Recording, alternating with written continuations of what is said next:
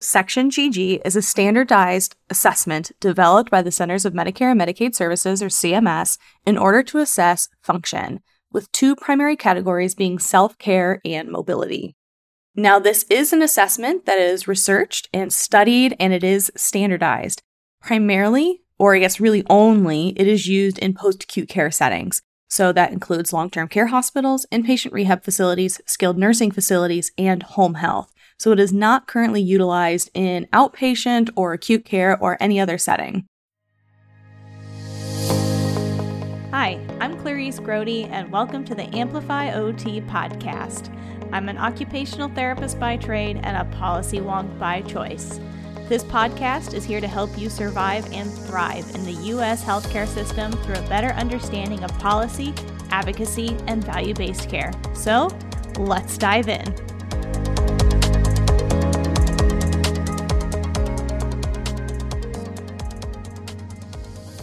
Hello, my wonderful OT amplifiers. Today we are talking all about Section GG, which, if you've been following along on Instagram, our latest Medicare Monday questions have been about Section GG. Honestly, this is one of my favorite topics to talk about, if anything, because it was really one of the first indications of the Centers for Medicare and Medicaid Services really starting to pay attention to function and mobility or self-care as an outcome that's desired from healthcare services.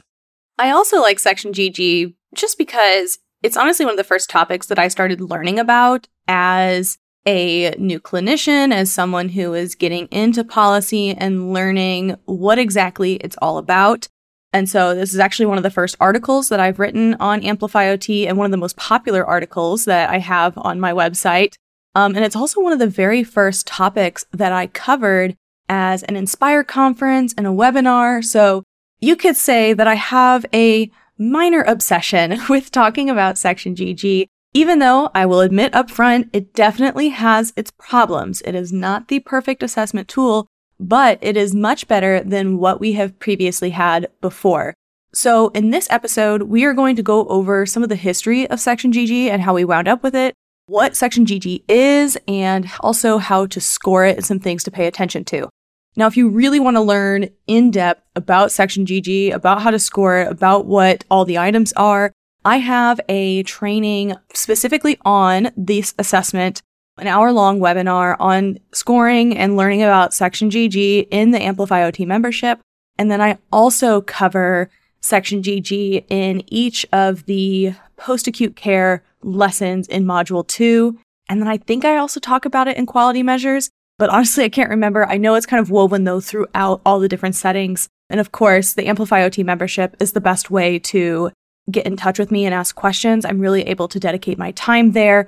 And by being a member of our community, you're supporting this podcast, you're supporting the articles, because that is really, at this point, one of my primary sources of income that I use to help support myself. So thank you to everyone who has joined the Amplify OT membership.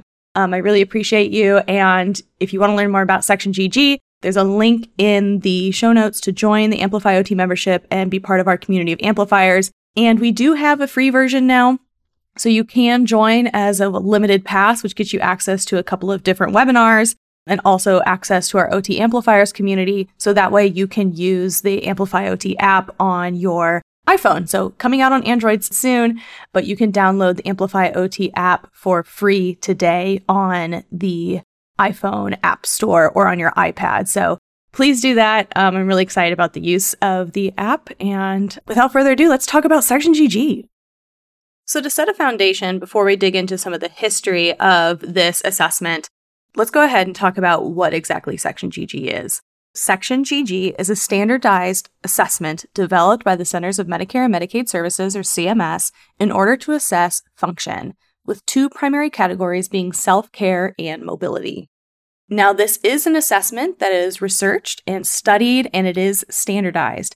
Primarily, or I guess really only, it is used in post-acute care settings. So that includes long-term care hospitals, inpatient rehab facilities, skilled nursing facilities, and home health. So it is not currently utilized in outpatient or acute care or any other setting.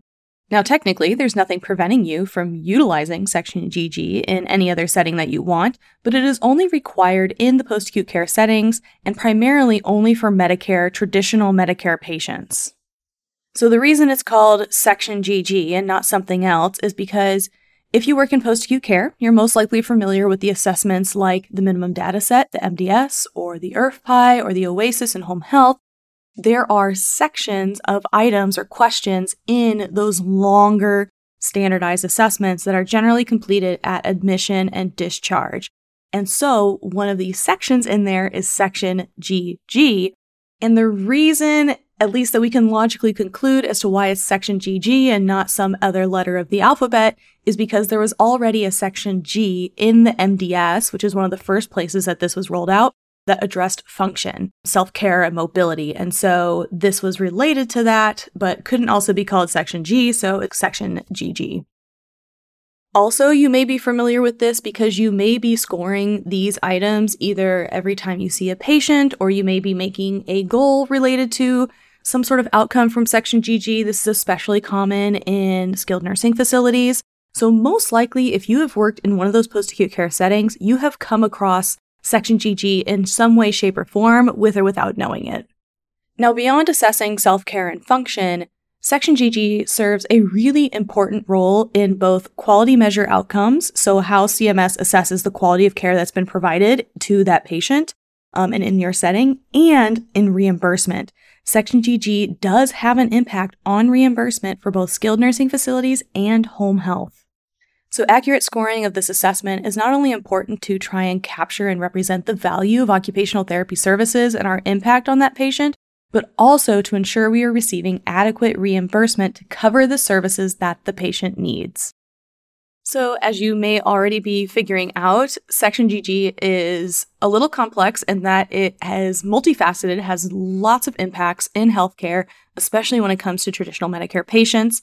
And if you want to learn more about how exactly it does impact reimbursement, I have a podcast on PDPM and on PDGM. I also have articles, and then I cover them really in depth in our home health and SNF lessons in Module 2 of Mastering OT Policy and Medicare, which is available to our student members and full access members of the Amplify OT membership.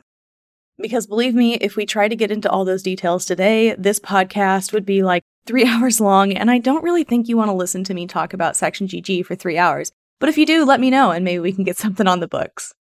So let's go ahead and get into the history of this a bit, because I always find it easier to understand information if I understand the reasoning behind why something was created, the intent behind it, and where it came from. So often when we talk about Section GG, the first thing that comes to mind tends to be the IMPACT Act of 2014, which is the Improving Medicare Post-Acute Care Transformation Act, or IMPACT, of 2014. But before we dive into the IMPACT Act, it's actually important to go back a little bit farther to 2005 when Congress passed the Deficit Reduction Act. Within this piece of legislation, Congress required CMS to develop a post-acute care payment reform demonstration, or what is also called a PAC-PRD. And this is where CMS started developing that very first assessment to look at function and mobility in a more standardized way, which was then called the CARE tool. Which, if you remember, AOTA used to have a full page dedicated to the CARE tool, a full video. This was really an exciting opportunity to be able to objectively demonstrate the value of occupational therapy services. Now, the CARE tool was designed to be used both in acute care hospitals as well as in post-acute care settings. And the CARE tool is spelled C-A-R-E, and because everyone loves a good acronym, right? It stands for Continuity, Assessment, Record, and Evaluation. So if we're thinking about historical perspectives, right? We're in 2005. The initial standardized assessments that Medicare started rolling out for post-acute care hospitals or post-acute care facilities like LTACs, IRF, SNFs, and home health, those were initially rolled out like early 2000s. Like the OASIS, I think, started 2000, 2001. CMS was still trying to get their bearings in terms of trying to collect standardized claims data and standardized information for patients. And so the CARE tool was an important part of that standardization to start actually collecting information on what services a patient was receiving and whether or not those services were high quality and having an impact. Now, admittedly, CMS did have items that were assessing self-care, function, etc. within the post-acute care settings and within their standardized assessments, right, that are completed on admission. But the way CMS often talks about it is they were essentially comparing apples to oranges, because even though there were self-care questions in the LCDS, the IRF-PAI, the MDS, and the OASIS, they were all different. So they were worded differently, they had different scoring instructions, and they had a different method of scoring them. So if you were practicing at that time or you've looked at old forms, most likely you have heard, Section G was the self-care items, and that was in the MDS up until October of this year. So you may still be seeing Section G items in the MDS. And then often what we see in home health is they are referred to as the M1800 items. So those tend to be the items that are addressing self-care and mobility. If you worked in inpatient rehab, then you were using the FIM. So Section GG is what did replace the FIM, or the Functional Independence Measure. So although the FIM is still a completely fine assessment for self-care and mobility, it is no longer required by Medicare for Medicare patients.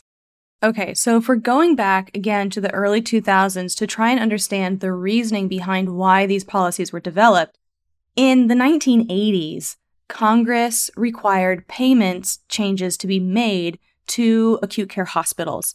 So it went from more of a fee-for-service model into a more bundled payment model, or what we now know as the Diagnostic Related Groups, or DRGs. So with the bundled payment model, it incentivized hospitals to decrease the length of stay, right? Because they weren't going to be receiving more money the longer a patient stayed. So instead, what then started happening, because shorter length of stays were incentivized, is that more and more patients were going to post-acute care than before. So the spending on post-acute care actually expanded exponentially, especially around therapy in the 1990s. So Congress and Medicare wanted a way to try and look at the payment in post-acute care because of how much it increased. And if you think about it, the payments between long-term care hospitals, IRFs, SNFs, and home health is very different, right? A long-term care hospital is much more expensive than home health, and same thing that IRF is more expensive to provide than SNF. But CMS wanted to know, are these patients actually different between settings? They wanted to understand what the risk factors are, what the functional levels are, and really try and figure out, does it make sense where patients are heading? Are these settings really that different? Or are we just sporadically paying more for a patient to go to inpatient rehab when they could go to SNF? And if you're a big old policy nerd like me, it's actually really interesting to read some of the studies and reports that came out around the time of the development of what we now know as the Prospective Payment System, or PPS, for SNF and home health and inpatient rehab, and how they executed these studies to determine that the FIM and those categories were much more appropriate for patients that went to inpatient rehab versus utilizing RUG levels was much more appropriate to capture patients that went to skilled nursing facilities and could not necessarily be used inversely. And again, I hate to keep making plugs, but I don't really, because this is my business, right? But again, I have an hour-and-a-half webinar that, if I have to admit to myself, I think is pretty good, that covers the history of how Medicare reimbursement has impacted therapy since the 1980s. And so if you're wanting to try and figure out how the heck we got to where we are now, that's a really good webinar to watch, and that's available to full access pass members of the Amplify OT membership. And it does issue a CE credit. Okay, so if some of this language is sounding familiar, right? Wanting to figure out risk factors, wanting to figure out what needs a patient actually has, how sick they are, what services they should be receiving, the impact, is probably because that's very similar language that's used today to talk about the development of the patient-driven payment model, or PDPM, in skilled nursing facilities, and the patient-driven groupings model, or PDGM, in home health. As you can see, right, these policies start leading from one into the other, and it just kind of keeps the ball rolling. So I will tell you one of my favorite soapboxes, which is, this is another primary example of why it's important to get involved early and pay attention because decisions that were being made in the 1980s influenced decisions in the 90s, influenced decisions in the early 2000s, and here we are now in 2020s being influenced by decisions that were made in 2014 around Section GG, and this continues to evolve. So the earlier we're aware, the earlier that we're involved, the better off we are able to advocate for these changes over time. And this is, again, another reason why it's so important to have AOTA, because they have been there the whole time, even if we have not. So let's fast forward again to the Impact Act of 2014, which is arguably one of the most impactful pieces of legislation on post-acute care in recent history. So at this point, where we are now with the Impact Act of 2014, we've already had the CARE tool, it's already been utilized for a few years, and the Impact Act is pretty much codifying into law this idea of standardizing the way that we look at function and the way that we look at quality in post-acute care settings. So the Impact Act required two primary things. It required some standardization of quality measurement. So the same quality measures are utilized in LTAC, IRF, and SNF predominantly, and some are also in home health, but for whatever reason, they haven't standardized it the same way they have the other post-acute care settings, but we'll decide not to look into that too much. And they also required the development of what are called Standardized Patient Assessment Data Elements, or SPADES. And to take that information even a little bit further, the Impact Act required that this data be standardized so that it be consistent between all the same settings and able to be scored by different clinicians, and that it be interoperable, meaning that the information can be exchanged between settings so that you could actually track how a patient does as they move through what we often call the continuum of care. So we could probably dive into the quality measures here for the Impact Act, but again, I think that's a whole other podcast episode, so I'll put that on my list. But loosely speaking, the standardized quality measures are things around skin integrity, functional status, medication, falls, readmissions, those sorts of things. And per CMS, these categories of assessments that were required to be standardized is functional status, cognitive function and mental status, special services, treatments and interventions, medical conditions and comorbidities, impairments, and then other categories that are required by the secretary. So that functional status piece should be ringing a couple of alarm bells because that is Section GG. Okay, so we had the Impact Act of 2014, fast forward to 2016, and this is when Section GG first started to make an appearance. It was first adopted in long-term care hospitals, or LTACs, as part of the LCDS in April of 2016, and then it was implemented on the MDS for SNF and the IRF-PI for inpatient rehab in October of 2016. It did not make its way to home health until 2019. And this is part of why Section GG was one of my initial obsessions, is because I was working in home health for 2018 until the very beginning of 2019. And so I had spent that time prepping for the introduction of Section GG. Okay, so I know I'm already almost like 20 minutes into this episode that I try and keep around 30 minutes. So we'll take a quick break and then we'll be back and talk about what Section GG is and briefly how to score it. Are you ready to take your occupational therapy practice to the next level? Then look no further than the Amplify OT membership. You heard that right. Amplify OT has its very own membership program. This membership is designed to help occupational therapy practitioners just like you stay informed about the latest developments in Medicare and advocacy. You will have exclusive access to resources, webinars, the Mastering OT Policy and Medicare course, Q&A sessions, plus the ability to DM me your questions and get answers fast. But of course, that is not all. As a member, you'll be part of a community of like-minded occupational therapy practitioners who share their expertise and offer support. So, by joining the Amplify OT membership, you'll be able to stay up to date on the latest Medicare regulations and guidelines, learn how to advocate for your patients and your profession, connect with other OT practitioners and students to share your knowledge, and you'll have access to those exclusive resources and webinars so you can reach your full potential as an OT provider. So don't miss out on this opportunity to take your practice to the next level. Sign up for the Amplify OT membership today by going to the link in the show notes or amplifyot.com/membership.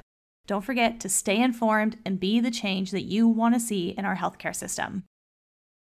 Today's episode is proudly sponsored by MedBridge, your go-to resource for advancing your occupational therapy career and, of course, getting those necessary CEUs. If you are passionate about staying at the forefront of our field and enhancing your skills, MedBridge is a comprehensive solution. With the MedBridge subscription, you gain access to an extensive library of high-quality live and recorded courses led by industry experts. So stay up to date with the latest advancements in occupational therapy, explore evidence-based practice, and enhance your clinical skills. One reason that I really like and recommend MedBridge is because they have both intervention-based courses and policy and reimbursement-based courses, and that is a rare find in a CEU company. But here's the best part for our OT Amplifiers community. If you use the promo code AMPLIFYOT at checkout, you'll unlock an exclusive 40% discount on your MedBridge subscription. Yes, you heard that right, 40% off with the code AMPLIFYOT, that's AMPLIFYOT. This is a fantastic opportunity to save some money, elevate your practice, and support AmplifyOT. So don't miss out on this chance to supercharge your professional development and head over to medbridge.com, use the promo code AmplifyOT, and enjoy the benefits of MedBridge while also supporting AmplifyOT and all the free resources that we produce here, like this podcast. So again, head to medbridge.com, use the code AmplifyOT at checkout, and we also have the link for you in the show notes. Okay, welcome back. Let's talk more about the specifics of Section GG. So generally, when we think of Section GG, the assessment, we primarily think of it in two categories, which is self-care and mobility. Now, I want to get ahead of the game and make sure to clarify that occupational therapists are able to score all parts of Section GG. There is no PT section or OT section. There's nothing like that. Section GG is designed to be able to be scored by any eligible clinician, such as OT, PT, speech, nursing, physicians. And I'm only saying occupational therapists because under Medicare policy, occupational therapy assistants are not able to actually score Section GG because it's an assessment. But occupational therapy assistants and physical therapist assistants are able to contribute information that can go into scoring Section GG. It's important to kind of have a little bit of that distinction, but please know that that use of occupational therapist is intentional. Okay, so we have two sections. We have self-care and we have mobility. What makes these a little bit unique as well is that instead of them being multiple separate items, they're kind of like one item with sub-items. What Section GG is that we have GG 0130, which is self-care items, and then we have GG 0170, which is mobility items. And then the items underneath each of those categories are labeled with a letter. So for example, GG 0130A is eating. Now, if you're kind of a visual person like me, I highly recommend that you take this time to go ahead and go to the show notes and open the link to AOTA's Section GG handout because it is a very clear and easy to read, and it'll help you keep track of what I'm talking about as I throw all these different numbers and letters your way. So for self-care, the GG 0130 items, we have letters A through H, or 8 items. So A is eating, B is oral hygiene, C is toilet hygiene, D, wash upper body, E, shower and bathe self, F, upper body dressing, G, lower body dressing, and H, putting on and taking off footwear. Now, if you're wondering why there's both a wash upper body and a shower and bathe self, it's because wash upper body is only used in LTAC, and that's as far as it goes. So if you work in LTAC, you are only going to be scoring those top 4, so A through D in the self-care section. The other items are used in IRF, SNF, and home health, and the reasoning for that is that generally patients who are in LTAC tend to be much more debilitated, and so they aren't going to be engaging in upper body, lower body, and dressing and footwear, so they just don't have them score those items. Now, the mobility section is actually significantly longer. And it has a couple of skip patterns or caveats because it has items both for walking and for individuals who primarily utilize a wheelchair. So your first set of items is items A through G, which is roll left to right, sit to lying, lying to sitting on the side of bed, sit to stand, chair or bed to chair transfer, toilet transfer, and car transfer. Now, the next items, I through P, should only be scored if the patient typically walks. And so these are items: walk 10 feet, walk 50 feet with 2 turns, walk 150 feet, walking 10 feet on uneven surfaces, 1 step or curve, 4 steps, 12 steps, and picking up an object from the floor. Now, I don't know about you, but all of these sound like functional elements to me. So anyone who says that OT can't score all of section GG, it's nonsense. And same thing as with the self-care items, only some of those items are actually scored on the LCDS or an LTAC versus the full list of items is utilized in IRF, SNF, and home health. One of those examples is GG0170G, car transfers. That one is not utilized in LTAC. But if you look at AOTA's section GG handout, they actually have codes to show you which ones are used where, which is why I think it's such a great resource. Okay, so the last section of the GG0170 is R and S, and these items are only scored if the patient is utilizing a wheelchair. And so that is wheel 50 feet with 2 turns or wheel 150 feet. There's also a checkbox where you should indicate if the patient is utilizing a manual wheelchair or a motorized wheelchair. So I know that was kind of a lot of information and letters and numbers to throw at you, but that's why having the handout is really helpful to review that. But also I go into these items a lot more in detail in the webinar, in the Amplify OT membership for individuals with a full access pass. And before I touch on scoring, I just want to address one of the most commonly asked questions I get, which is when we're scoring items like self-care, toileting, and getting dressed, does it include things like walking to the closet to retrieve items? Initially, I would have said, yes, it includes that when you're scoring upper body dressing. But upon reading more CMS documents, they say that it's really only the task itself. So it shouldn't include the process of getting to and from somewhere because they feel that that is addressed in the mobility items. So for example, if you have a patient getting dressed and they really only require setup, but where they require assistance is getting to and from the closet, you would score the assistance level for like that walking 10 feet and not include it in the actual task of getting dressed. And I know, especially from an OT perspective, that feels really wrong to separate out those two issues because they're related, but it's just kind of like separating the toilet transfer is scored separately from the ability to toilet and to be complete toileting hygiene. So that's why it's important to have input from multiple clinicians on multiple different items, is because CMS has kind of separated them out versus, I think generally from an OT perspective, we tend to kind of see it all as one part of the task. So this is why it's really important to review the language and instructions provided by CMS in their guidance manuals, or CMS also has free training, which I have linked in my article in the show notes, on how to score these items.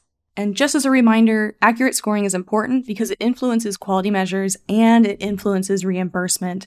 And so CMS does use Section GG scores as a way to determine the perceived usefulness and impact of therapy services. Like, for example, let's say you score the patient as a little too functional, we give them the benefit of the doubt, or we don't give them an accurate score at admission. And then when it comes time to discharge, the patient's results don't change all that much. What kind of conclusions do you think CMS might draw from that? That, let's say, we provided a bunch of therapy, but the outcome measures really didn't change. That would kind of imply that the therapy services aren't necessary, right? And so it's kind of become an issue. And I mean, there's plenty of arguments to be made that Section GG is by no means the perfect assessment when it comes to looking at the objective value of therapy services. But we have seen that become an issue in recent studies where they have looked at Section GG outcomes and said, look, the frequency and amount of therapy in post-acute care has declined, but we aren't seeing a change in functional scores or outcomes. And so they're tending to draw the conclusion that we were over-providing therapy in the past, which there is an argument for that, especially in SNF, and that therapy isn't truly as effective as we like to think it is, which I know is a huge bummer of a statement, but it's just to kind of reinforce the idea of why accurate scoring is important, because what you write down on that assessment can influence the perceived value of occupational therapy, can influence the reimbursement rates of the future, and just so much more. So data is only as accurate as the people scoring the data or submitting the data. And so this is just another reminder as to why it is so important that you understand how to score these items accurately. So with that said, let's talk about how it's scored. One thing that makes Section GG nice is that it has consistent scoring for every single item. If you've ever looked at Section G of the MDS or the M1800 items, every single item has a different way of scoring it. Some have a 1 through 6, some have a 1 through 3, but for Section GG, every single item is scored on a scale of 1 to 6, with 1 being dependent and 6 being independent. And again, the AOTA resource for Section GG has a really lovely graphic kind of showing the yes-no decision as to how to score someone. So it's again helpful to take a look at that. But what we have is 6 is independent, 5 is setup or cleanup assistance, 4 is supervision or touching assistance, so your contact guard, 3 is partial or moderate assistance, 2 is substantial or maximum assistance, and 1 is fully dependent. And one important thing to note about the dependent item is that if you need 2 or more people at the same time to help a patient complete a task, that is automatically putting them at a 1 or dependent. And they do not recognize like a min or mod assist of 2. So if you require 2 people to complete the transfer or complete the task, it is to be scored as dependent. Now, one of therapy's big beefs with the scoring of Section GG is the fact that partial and moderate assistance were combined, which we tend to think of min and mod assist, right? And that substantial or maximum assistance is kind of combined into number 2. And the reasoning as to why these items were combined is because as CMS was completing their evaluation, their assessment, they found that for patients who had min assist or mod assist requirements, there really wasn't that large of a difference in terms of the resources that they need. So again, remember, GG is primarily utilized to help determine the anticipated needs of a patient and to help cover those services. So if a patient is low functioning, then CMS reimburses more under PDPM and PDGM than patients who are higher functioning because theoretically, a patient who is lower functioning is going to require more services than someone who is higher functioning. Now, that doesn't mean you should score them as dependent or the lowest possible across the board, because that isn't necessarily the case where the most dependent patient gets the most money, because in fact, actually, if they are scored as dependent for pretty much everything, CMS tends not to give as much money because it's kind of assumed that they may be their baseline status, or it just isn't appropriate to be providing a ton of services at this time until the patient recovers. So it's a bit of an interesting scale, and you can look into all of that if you want to.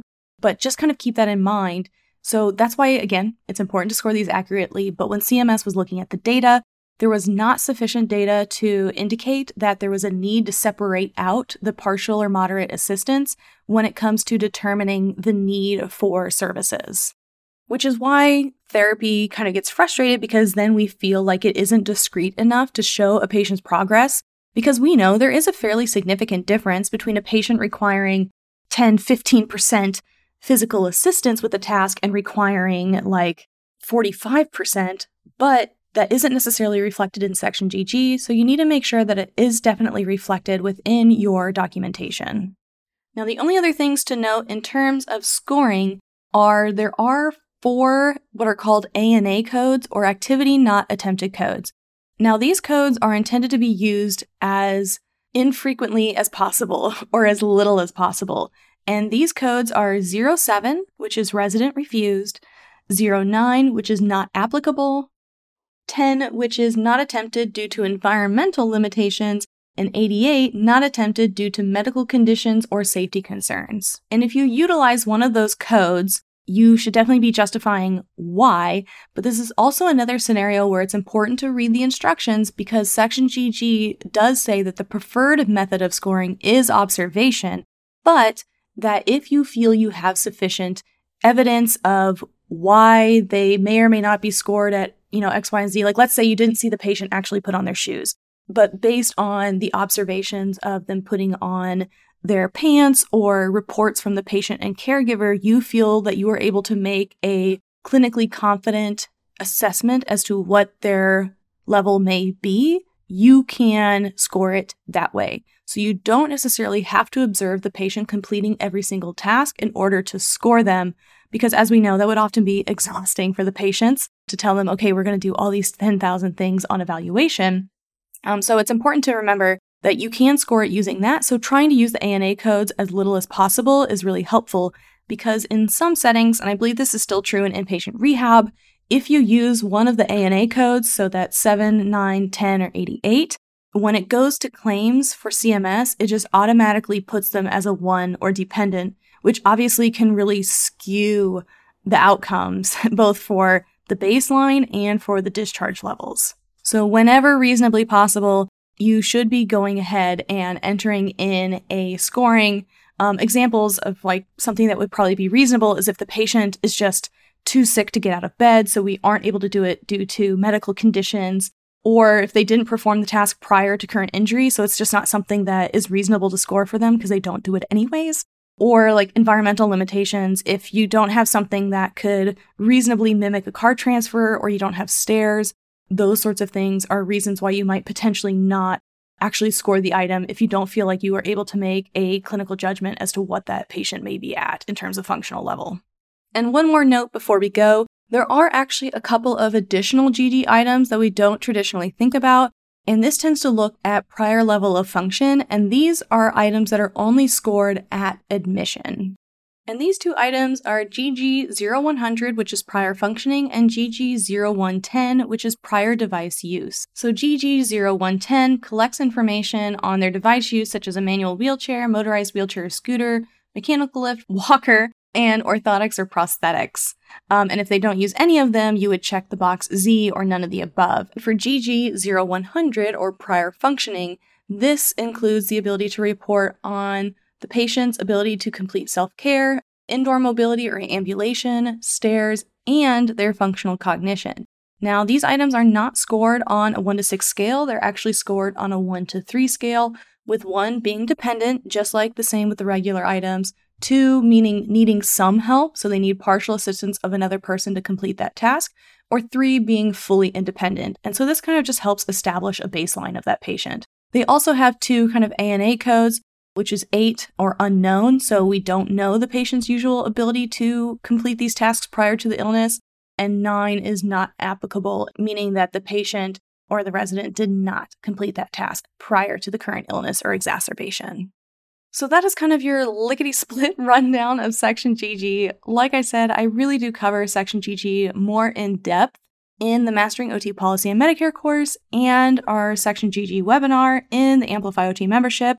And also, if you are a member of my membership, I'm also able to answer your questions. And I would say that getting questions about Section GG is definitely one of the most common ones I get. And I'm more than happy to help answer them or learn with you if I don't know the answer. So the membership is the best way to help get answers and information around this topic. And if you have any additional questions about Section GG or really about anything, please don't hesitate to send them my way. I always do my best to respond to emails as quickly as possible or to provide you with an answer. I have links in the show notes both to sign up for the Amplify OT membership, to access my Section GG article, which has links to different trainings from CMS that I highly recommend because they're free. Also, we'll have a link to the Section GG handout from AOTA and any additional resources that I decide to throw in for you. So once again, thank you so much for listening to the Amplify OT podcast. I cannot express how much I appreciate your support. And make sure to send me those questions because honestly, some of my best podcast episodes come from questions that come from you. So thank you for being an OT amplifier, and I will see you in the next episode of the Amplify OT podcast. If you made it this far, I want to just take a moment to say thank you so much for listening to the Amplify OT podcast. And I hope you're feeling a little more inspired and prepared to amplify your value and the value of occupational therapy. If you found yourself at any point thinking, gosh, I guess policy isn't that dull and boring, then you're definitely going to love how we talk about policy and advocacy in the Amplify OT membership. There's a link in the show notes where you can sign up today so you can take an immediate next step towards emerging as a confident clinician. And of course, don't forget to follow the Amplify OT podcast so that way you never miss an episode. And while you're there, why don't you go ahead and leave us a 5-star review because that's the best way to help others find the podcast too. And of course, thank you so much to Jessica Riccio for editing this podcast and for all of you for giving me a reason to record it. You're now officially part of the OT Amplifier community, and you are now prepared to go out there and advocate for OT. Because remember, if we don't advocate for occupational therapy, then who will?